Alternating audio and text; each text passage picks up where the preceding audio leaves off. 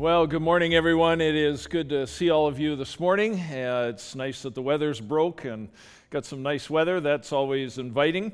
I want to piggyback on Abe's comments. I think we have individuals who are affirming Covenant Community next week. In fact, it might be the next couple of weeks. I think we've got a child dedication on the 1st of May. So there's just a lot of really special things going on, and I hope that you have been able to be here or at least watch online for things like our baptism and other things that we've done. It's just, those are great elements in terms of what we're doing. And I believe at the end of the service, Todd's going to come up and lead us in, hopefully, this affirmation vote for Ross. So again, I want to encourage you as well to make sure you stay. Even if you're not a member here or Affirm Covenant Community, it's kind of neat to see how God's grace works in the ebb and flow of even choosing staff.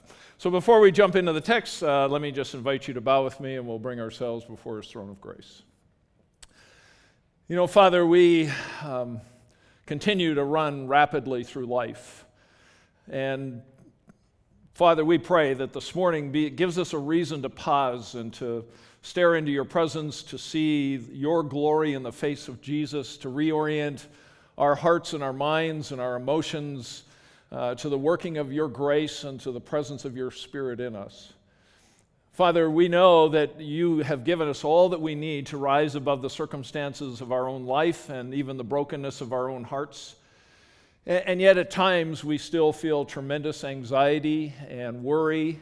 We struggle with the idea of our own propensity to do things that sometimes are not in our own best interest. We ask that we would continue to learn what it means to surrender to your presence, to place our lives at your disposal and allow your Spirit to have full reign within the scope of our hearts and minds and our reasoning and our choices and our values. Father, we want our lives to be transformed. That's not just intended to be a cliche, to be nicer people, but it's meant that our hands are molded by the great potter, by your presence and the indwelling presence of your Spirit, so that we become a reflection of the presence of Christ in a dark world. We ask that that would not just be lip service, but the true expression of our heart. And so, Father, as we continue to remind ourselves, as we dip our hearts and lives into your word, that your Spirit would continue to be the teacher of our own heart and your truth, we entrust ourselves to you in that process this morning, and we give you thanks for all of this in Christ's name. Amen. Well, the text that we're in is Romans chapter 16. We are looking at Paul's final words to the Romans.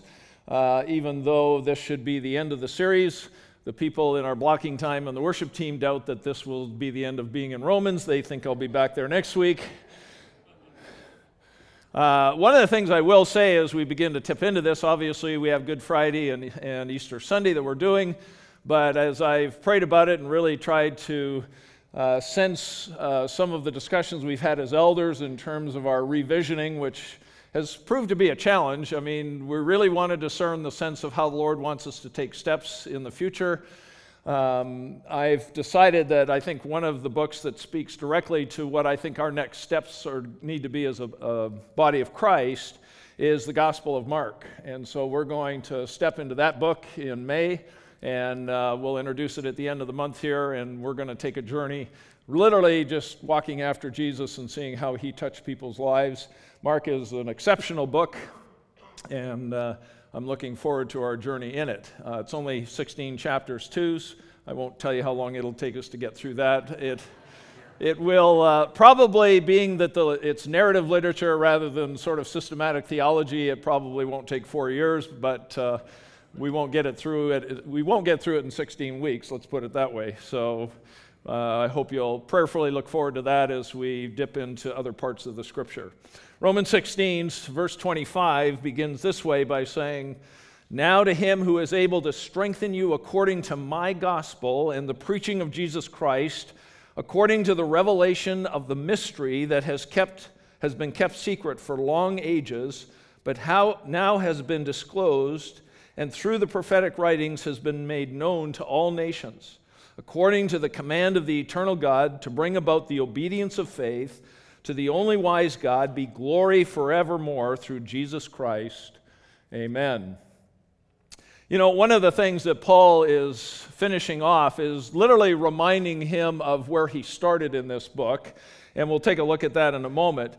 But he is commending them to the God who is sufficient enough to help them live out this Christian life in a world that's very dysfunctional. I continually remind myself that I have to make sure I don't keep making excuses why I'm not living a godly life. Not that I'm living an ungodly life, but often we get into a mode where we make excuses for certain parts of our life that we just can't seem to get our arms around, or we can't seem to bring to godliness and righteousness. And so we end up going, well, you know, everybody's not perfect, so we're just going to indulge the things in our life that we just can't seem to get our arms around. And the challenge of Paul is that the gospel of Jesus Christ is sufficient not only to save us, but to sanctify us exactly the way God wants us to live. That we, in one sense, we don't have any more excuses. We don't have reasons not to live godly, and yet we want to prevent ourselves from thinking that perfectionism is the reality we have to meet. We are certainly perfect as we stand before God because of the righteousness of Christ. And it's out of His acceptance and knowing that we have this eternal relationship with the God who created us that now we have the freedom to live and not worrying about getting ousted from the family of God if we don't do it perfect. And yet one of the great struggles of many Christians is that they are just terrified that God's going to oust them because they can't do it perfectly. So Paul reminds these individuals of the God who has not only saved them but can sanctify them. And I want to just remind you a little bit, as he reminds us of the gospel, what he started with in Romans 1. And that's, like I said, may terrify you because we're going back to Romans 1. That doesn't sound very comforting. But I want you to notice the language he uses there, just as kind of a way that Paul is tying this together.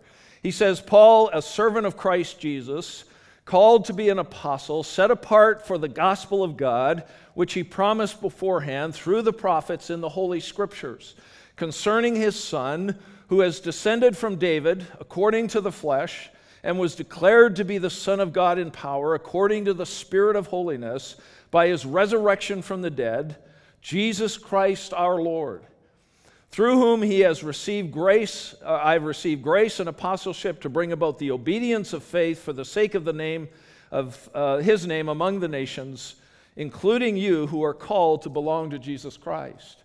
So in a sense, what he's doing is he's kind of bringing it all back to that same reality at the beginning. And all through the book of Romans, he's talked about the gospel and the righteousness of God and how mankind will never achieve it on its own efforts.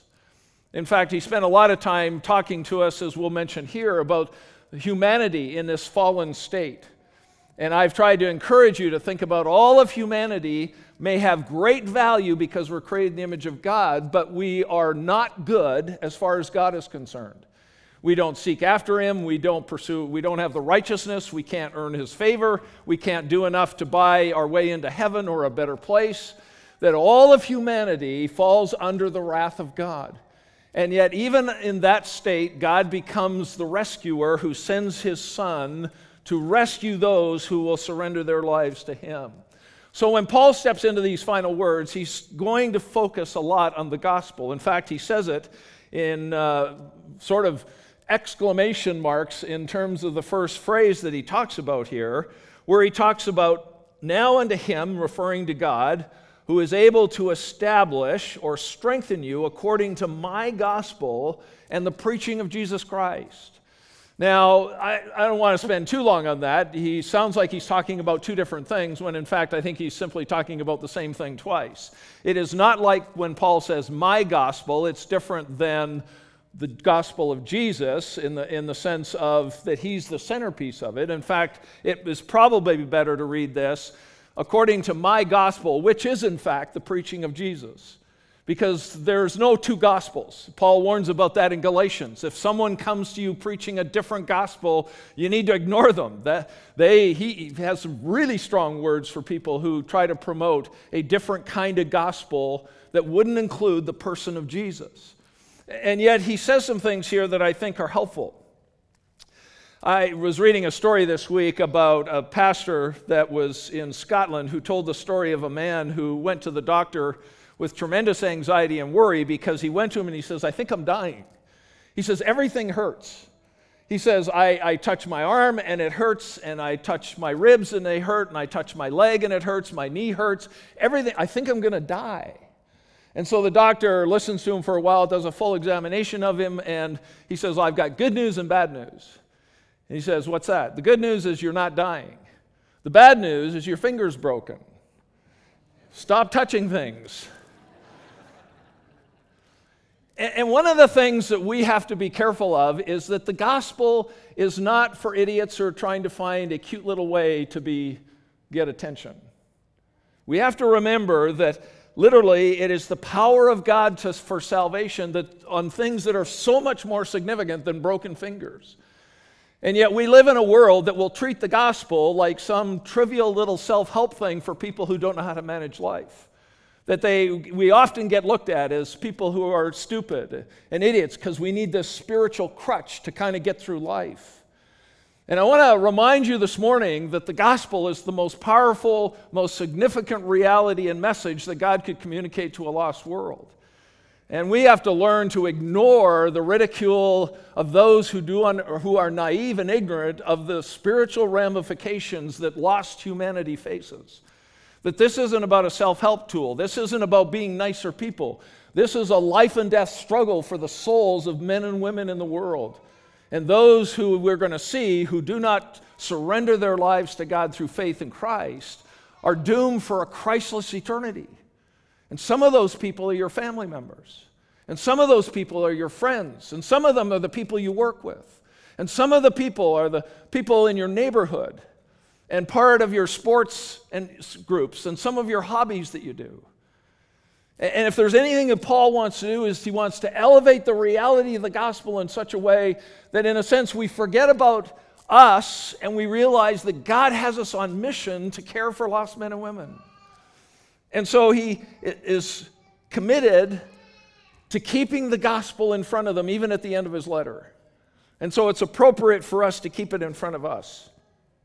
The first thing he does is identify the source of the gospel, and that is God himself, this salvation that he gives to us. And there's two ways to look at the gospel. One is the objective reality of how do I get right with God? How do I know that when I die, I'm actually going to go to a better place that we call heaven, or the scriptures call heaven?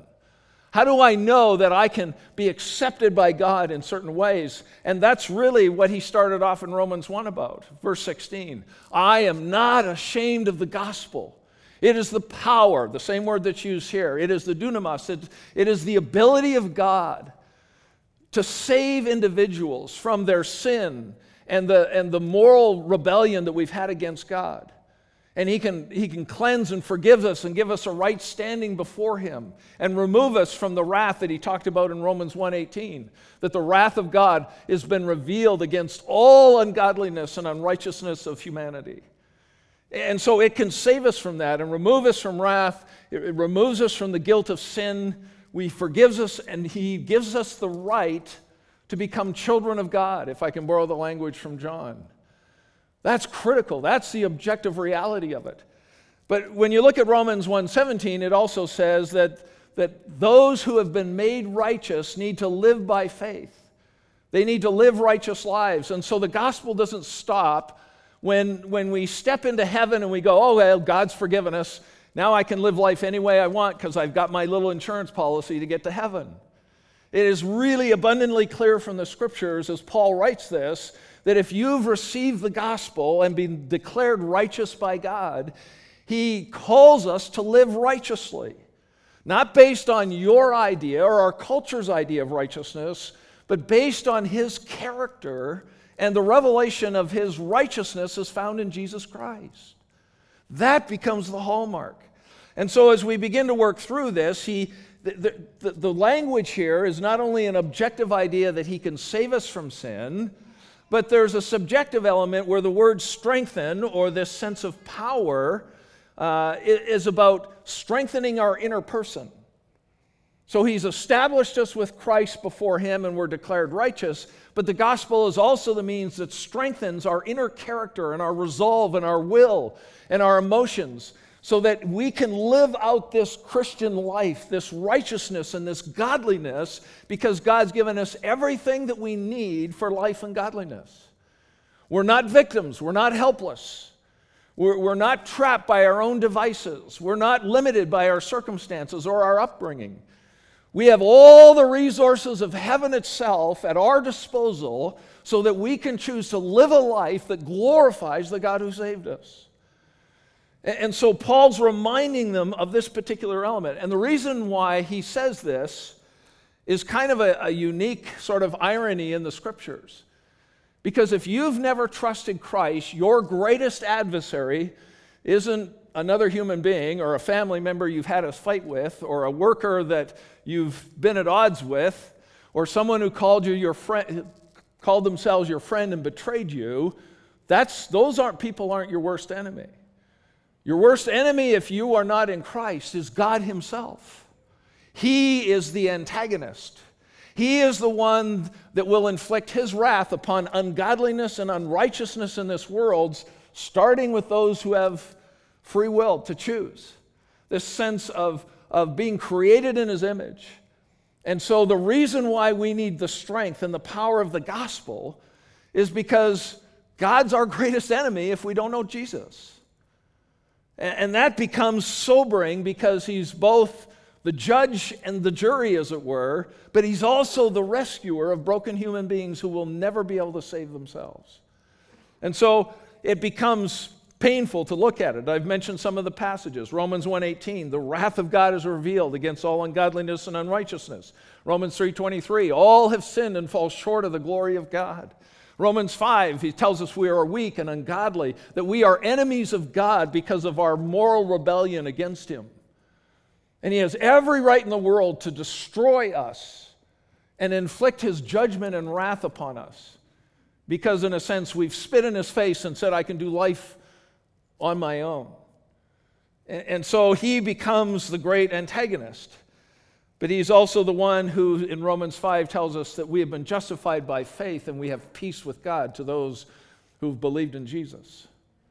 He's also the one that tells us in Romans 6:23 that the wages of sin is death, but the free gift of God is eternal life in Jesus Christ our Savior. That becomes the message that he wants to remind us of. And so it puts us in a fork in the road. You're either an individual who is in Christ, and regardless of the struggle, I'm trying to live righteously and live by faith and live a godly life and reflect the glory of the presence of God in the face of Jesus. And live by the power of the Spirit of God and to try to shirk away the things of the flesh. Or I'm a person who's isolated from God and I have no hope of a better place or heaven apart because I'm choosing that I don't want to have anything to do with him now. I know that's, and at the end of life, you'll get your wish if you still hold that conviction. It's amazing how many people want nothing to do with God, nothing to do with Jesus, but are convinced they're going to go to a better place when they die. So the only better place that I see defined anywhere is heaven, and that's God's home, and he has every right to say, hey, if you're not willing to surrender to me, then you don't get an invitation to dinner. It's not possible. And so the idea is that the severity of the gospel is also about not just salvation, but sanctification. And sometimes it's easy to get really sloppy on that part. It's really easy to kind of get indifferent to it. We think we're basically good, and as long as we don't make any grievous error that gets us in real trouble, we can sometimes pat ourselves in the back and go, I think I'm doing pretty good. I don't know how any of us play too much on social media without having issues. Because it's maybe a great tool, but it's also a complete cesspool at times. I mean, there's great tools to use for a lot of good things. But if you get hooked into something wrong, it can be the biggest dark hole you can drop into in life. But that's it. But the problem isn't the stuff out there, it's the problem, the struggles of our own heart.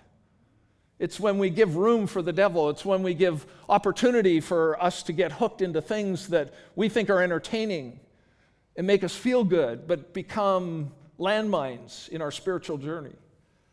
And so at the heart of this, there's a certain severity to the gospel where he talks about that the gospel is about the preaching of Jesus. It's not about preaching a particular denomination. It's not preaching certain religious practices. It's not preaching moralism. It's not preaching about just being a better person. It's about preaching of Jesus. And I want to remind you that any church, any religion that preaches a gospel, a good news, apart from Jesus, don't go there. Because we're going to see in this particular text that God is glorified in Jesus Christ, his Son. He's not glorified by us trying to find another doorway into heaven. That's not going to work. And so if you're listening online or here and you happen to think that because I go to church, I must be in good favor with God. Most of you know, and you've probably been tired of it, is that attending a church or belonging to a church doesn't make you a Christian any more than standing in a garage makes me a mechanic. It's not the place that you go to, it's the person that you either know or don't know. The great statement that Jesus had in Matthew chapter 7, who people claimed to do great things for God and did miracles and all kinds of other things, and Jesus says to them, I don't know you. And so the heart of the gospel is not religion or tradition or rules or regulations. At the heart of the gospel, and this is the severity of it, it's wrapped in a person. And 1 John 5, 11 and 12 make it pretty clear. This is the testimony, and I'll insert, of the gospel. This is the testimony that God has given us eternal life, and this life is in his Son. He who has the Son has the life. He who does not have the Son of God does not have the life. And so it's wrapped up, and it seems severe, but we can try to make salvation a lot of different things, and at the heartbeat of it is Jesus himself. But it's more than just a label. It ought to change the way we live. There was a story I read by Mike Conklin, came out of the Chicago Tribune, and it starts this way. Many hotheads suffer from intermittent explosive disorder, IED. Sounds like something out of the military, but he said, the good news is that there is a drug that can help control it. Dr. Emil Cosero, a researcher and professor of psychiatry at the University of Chicago Hospitals, who has studied anger for several decades and has championed a new drug called Depakote or something, introduced by Abbott Laboratories in 1995. This drug, the problem is an effort to find volunteers who they can do trials on. Because as he goes through this discussion, he says few people see that they have an anger problem, so they don't volunteer. To illustrate the point, the doctor talks about the day that he got into a friend's car, and when he got into the driver's side, he noticed that the visor, the sun visor, was missing. And he said, what's the deal with this? Why is this missing? Just as casual conversation. And he goes, well, you better not get me started on that one. And he said, why? What's the problem? And he said, well, my wife ripped it off. He says, your wife ripped it off? That takes a lot of energy to rip one of those things off. He says, you should have seen how angry she was. And one of the things that we have to do is have a daily come to Jesus meeting, not about everybody else's stuff, but about our stuff. Because the issue is that we all want Jesus to change the people around us. That's the easy part. But at the heart of the gospel is God looks at us and he says, listen, the thing that's going to glorify me is that I'm going to change you from the brokenness that you are in and from your own selfishness and your own arrogance, and I'm going to change you and transform you into the image of my Son so that you become the best reflection of Jesus wherever you are living, whatever you're doing, and whoever you're interacting with.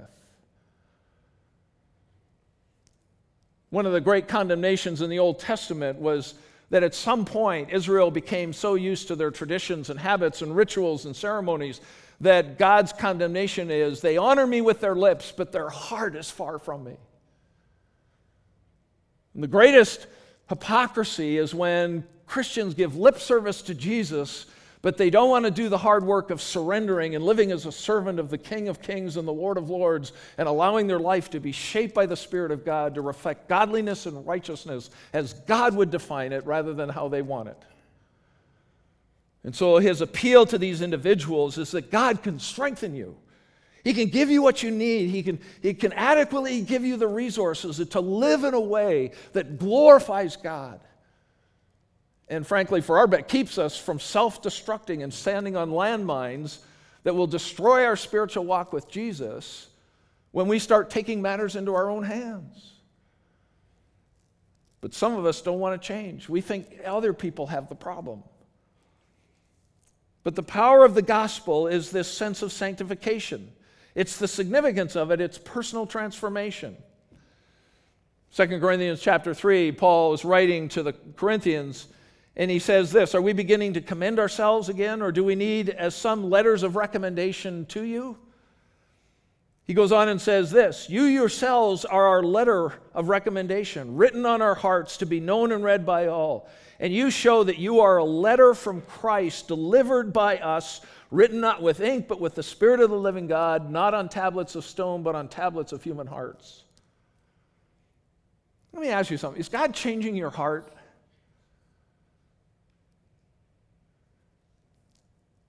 Is God transforming your heart so that it reflects even the fruit of the Spirit, love, joy, peace, patience, kindness, gentleness, self-control? See, at the heart of Christianity isn't lip service to a title. It's a journey with a holy God who wants to change us. And sometimes one of the greatest fears is I don't want to get 5 years down the road and someone says, "How's Brad different?" And everyone goes, "I don't know, he's kind of the same he's always been." That'd be wholly disappointing.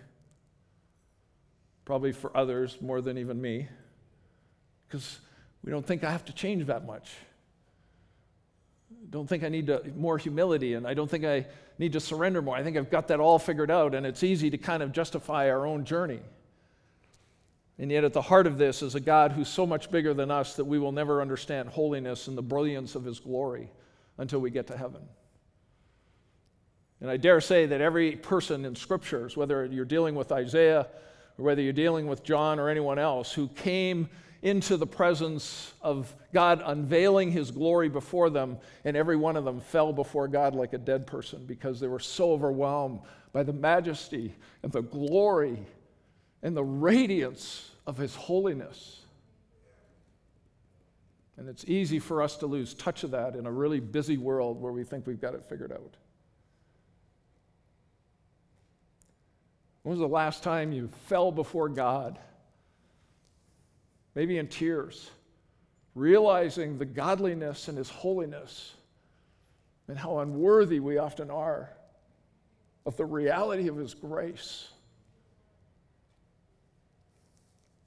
And so the power of the gospel is about changing us so that we look like Jesus. But I want you to notice the sufficiency of it. He literally starts by saying, "Now to him who is able to strengthen you," and then he puts in all this filler that we'll get to in a minute, but he finishes by saying, "to bring about the obedience of faith." Now, clearly, there's two elements of this. One, in Romans 1, he talks about this obedience of faith to all the nations, to the world. He says the same thing here. But there's also a sense as he talks to these believers, he's saying, listen, I'm commending you to God about my gospel and the preaching of Jesus for all these reasons so that you will live obediently to God. And one of the things we have to keep reminding ourselves is that if we know Jesus as our personal Savior, the issue isn't doing what I feel like doing. The issue is obedience to God and his righteousness. The whole book of Romans is about the righteousness of Christ. Romans chapter 6 talks about being crucified from an old way of life, living by the flesh. Paul in Romans 7 talks about the struggle of the flesh and all the things that go with it. And while it's not perfection, every believer, I think, if they're listening to the Spirit of God and understand the viability of the gospel, wakes up every morning and surrenders and says, God, how do I need to live so that you become glorified? And so it becomes part of the reflection of what he said in Romans 1:16 and 17. I am not ashamed of the gospel, for it is the power of God for salvation to everyone who believes, to the Jew first and also to the Greek. For in it the righteousness of God is revealed from faith to faith. For it is written, the righteous shall live by faith. And probably one of the greatest indicators that why we're not often living godly and righteous lives is because we're not living by faith. I mean, it's the first thing. I can't not live a righteous and godly life if I'm living by faith, but if I abandon the idea of my confidence and ongoing trust of who God is, then what I do is start making my own decisions. I start charting my own pathway. There's a thing that I've dealt with people, and it's kind of one of those things and I'm interacting with some people on this whole idea of what's God's will. And I always think it's intriguing when someone goes, well, here's what I want to do. And, I've kind of prayed about it. And I think I can do it. And the question usually comes by, well, how do you sense God leading? And he says, well, God hasn't stopped me. And there's something inherently problematic with that, because what it assumes is that I'm making decisions. If God doesn't want me to do it, which means I probably haven't talked to him in the first place, he has to stop me from doing it if he really doesn't want me to do it. And my question is always, why are you making a decision to do that if you don't know that God wants you to do that in the first place? And usually it comes down to, well, I didn't know that's how it worked. I thought I got to do my own thing, and, God, if he doesn't want me to do it, he'll stop me. I've never seen that work very well. One out of personal experience, and one out of just the struggles that I've seen other people go through. The idea is not that I live my life and hopefully God keeps up and sanctions everything I'm doing, but God leads and I follow. The only way to live by faith is to allow the Spirit of God to be in front, guiding. And as Galatians says, I learn to keep in step with him.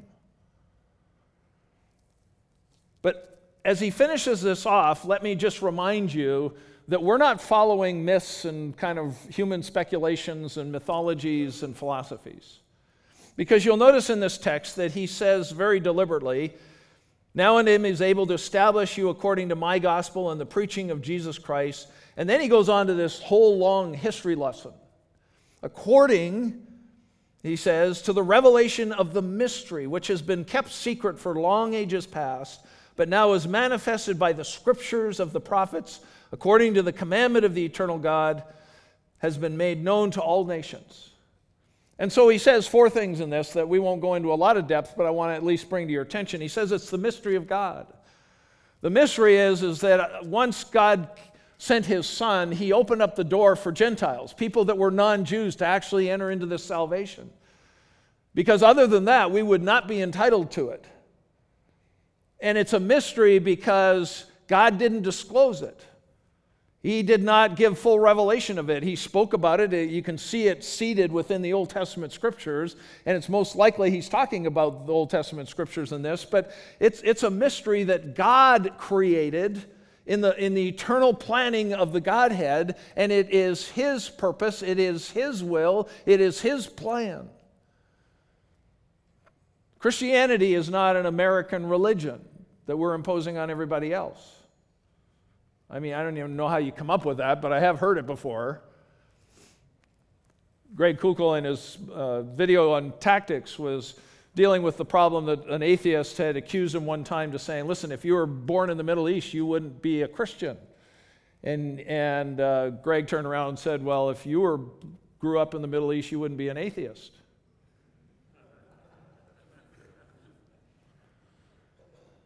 And the resulting question is, like, so what, who cares? It has nothing to do with the viability of the gospel because it's not man-made. It has nothing to do with which culture, what ethnic group created it. This comes as a mystery that came from the heart and the mind of God. So whereas Paul says in letters, we're not chasing foolish speculations and ideas and myths and philosophies from this ethnic group or this particular group or this denomination. This is the revelation of God. And that's really the second statement. The method is he's revealed it through his prophets. Now someone might say, well, there you go. There's people who have made this up because he's used individuals. Well, remember, people will think that way, but we are reminded by the Scriptures in 2 Timothy, all Scripture is God-breathed by God and profitable for teaching, for reproof, for correction, for training in righteousness, that the man or woman of God may be completely equipped for every good work. 1 Corinthians 2, for who knows a person's thought except the spirit of the person which is in him? So also no one comprehends the thoughts of God except the Spirit of God. Now we have received not the spirit of this world, but the Spirit who is from God, that we might understand the things freely given to us by God. And we impart this in words not taught by human wisdom, but taught by the Spirit of God, interpreting spiritual truths to those who are spiritual. 2 Peter chapter 1 reminds us that first of all, that no prophecy of Scripture comes from someone's own interpretation. For no prophecy was ever produced by the will of man, but men spoke from God as they were carried along by the Holy Spirit. The fact that he mentions that the method here is through the prophetic writings is saying God's had his fingerprints on this from the very beginning. And so take heart. You're not just chasing your own foolish ideas and trying to create your own religion. You're not concocting something just based on tradition, and this is what I grew up with. This is the country I lived in, so this is simply what I'm saddled with. This is the revelation from the heart and mind of God to a broken humanity who can never save themselves. And out of his great mercy and grace, even though he is the God that will inflict wrath upon ungodliness, he is also the Savior who rescues us from it. And so he says, this is the mystery, this is the method through the Scriptures and the messengers that we've already talked about. His apostles and his prophets, selected individuals whom God used. We'd probably do a whole series on the inspiration of the Scriptures, but we won't go there this morning. And the motivation, you'll notice, is this is a message for the whole world. Literally, the word used here is ethnos. It's our word for ethnic. This isn't a message just for a certain group of people. This is a message for the whole world. It crosses cultural lines and ethnic lines and all kinds of different cultures. This is the message for an entire world. And God has given us the privilege to be on the cutting edge of a message that the world desperately needs. The question is, do we believe that? Are we living that way?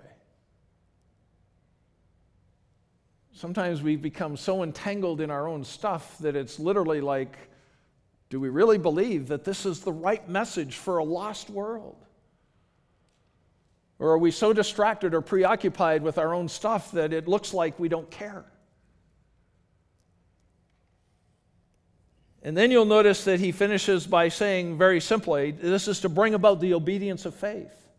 We need to remind ourselves that when we present the gospel, and I've heard people reverse psychology this, that when people won't believe the gospel, they're disobeying God, because this is God's message to a lost world. This is what you have to do if you want to be right with me. You can't manufacture it on your own. You can't barter with me. You can't be good enough on your own. You can't produce your own righteousness. My righteousness is in my Son, and if you don't surrender and embrace him, you will never be right with me. And so Paul is probably reflecting a little bit on his own ministry when he says this has been communicated to the whole world, because he's been ferociously moving from one city to the next, communicating with urgency the reality of the gospel that some would believe. He's the one who said, I become all things to all men that they might come to see Christ.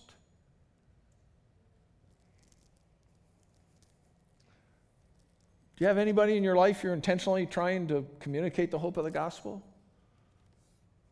Or are you just hoping that it'll all happen by accident? I don't know anybody that values anything, and hobbies and sports and music and all kinds of things. We don't just sort of happen to think that we're going to sit down, and if I went over to try to play the piano, it'd be a disaster. And yet sometimes we treat the gospel that way. We just kind of figure that if it's going to happen, God's got to do all the work, and it's going to be an accident with my life if it's anything.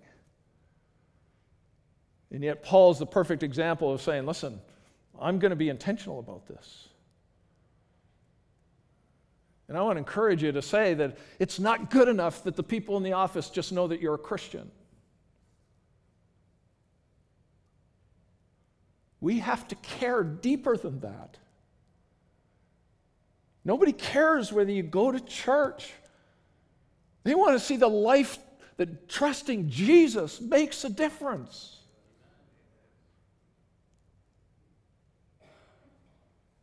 And so at the heart of this, he's, in a sense, almost pleading with them. Because the danger in most Christian lives, and I see it myself and we struggle with it together, is that we become consumers. We love the gospel for what it does for us. We're just not sure that it's sellable. And at the heart of this, Paul basically says that the purpose of the gospel is to glorify God. It's not to glorify us. It's not about making us successful in life. It's not just a self-improvement program. It's all for the glory of God. And yet, most of the reasons why I wouldn't share the gospel is because I'm worried about my image or my success or how people view me or whether I'm living with above reproach so I don't offend somebody. Now, I'm not advocating going around offending people. But the problem is that we often don't live for the glory of God. We live it for the preservation of my image. And we like the gospel for its benefits, but we struggle at times with living to the full glory of God. Warren Wiersbe and his brother made this list some time ago about the whole nature of, he was calling it ministry. To me, it's life. The foundation of ministry is character. The nature of ministry is service. The motive for ministry is love. The measure of ministry is sacrifice. The authority of ministry is submission. The purpose of ministry is the glory of God, not the success of a program. The tools of ministry are the Word of God and prayer. The privilege of ministry is growth. The power of ministry is the Holy Spirit. The model for ministry is Jesus Christ Himself.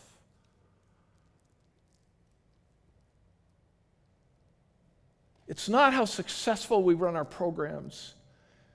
We want to do those well. But we're failing you if our goal isn't that we empower you to live in such intimacy with God that you're living to the glory of God.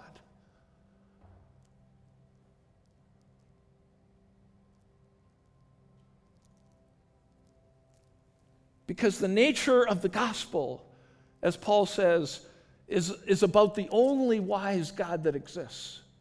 The gospel is foolishness to the world, but it's the wisdom of God.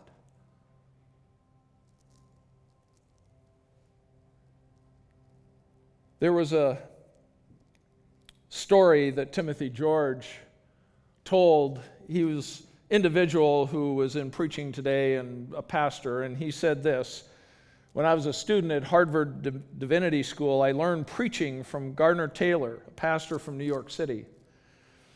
I'll never forget those lectures that he gave us. And I remember him telling a story when he was preaching in Louisiana during the Depression. Electricity was just coming out in that part of the country. And he was in a very backwoods sort of rural environment in a black church, he describes it. It had one little light bulb in the meeting room that they were in. It was the only light that they had, and it was in the evening time when they were preaching, so it was necessary. In the middle of the sermon, all of a sudden the electricity went out and it went completely black, and so he was kind of fumbling around, and it was really dark. Apparently, I'm not sure, it sounded like it didn't have any windows, so there was no light coming in. So he fumbled around for a second and wasn't quite sure what to do, and he was struggling, and then there was an old deacon sitting at the back of the church. And in the midst of all this blackness, he cried out, "Keep on preaching, Pastor. We can see Jesus even in the dark." You know, there's times you might feel like you're stumbling around in this life because you haven't got it all put together. But I want to tell you, God has the ability to help people see Jesus even in the dark. And we live in a dark world. And I want to commend you to Him, the one who can strengthen you to do what you at times think is impossible in terms of what it means to live out the Christian life. To surrender to Him in such a way that we're not just getting by or surviving the week or avoiding problems, but that we're living to the glory of God in Christ Jesus. And when the world looks at your life, when He looks at us, I don't want them to see whether we give them all the right programs. I want them to see the glory of God in the face of Jesus. Are you doing that at work? Are you doing that in your neighbors? Are you doing it on your sports teams and your hobbies? Because I think what Paul says is whatever it takes, whatever surrender, whatever sacrifice, whatever service, whatever we do, it's worth it because it's to the glory of God.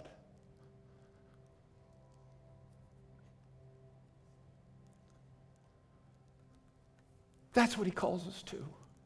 That's what we have to keep becoming.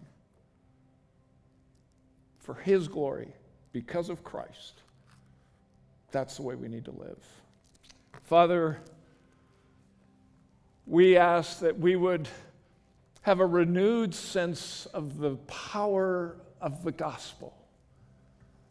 That we would understand that this is your message to a lost world, not a concoction we're making up to sell to the world. And Father, no matter how the struggle or whether we stumble around in it, we understand that we have a perfect standing before you because of Christ. But we want to know the strength of the gospel in our life on a daily basis so that we live life to the glory of you. And we know that you didn't save us just to abandon us and leave us on our own. You've given us the Holy Scriptures. You've given us the Spirit of God. We have everything we need for life and godliness, and I pray that the challenge your Spirit puts on our heart is that we live to the glory of God. And maybe it starts this morning where we resolve in our heart that God, whatever it takes and wherever you lead us, wherever we go, whatever the sacrifice, whatever we have to surrender, we want to live for your glory. So in the brokenness and sometimes the arrogance and the control issues that we have, help us to kneel before your throne of grace and know what it means to find this great freedom to live according to your righteousness for your glory. And for this we pray in Christ's name.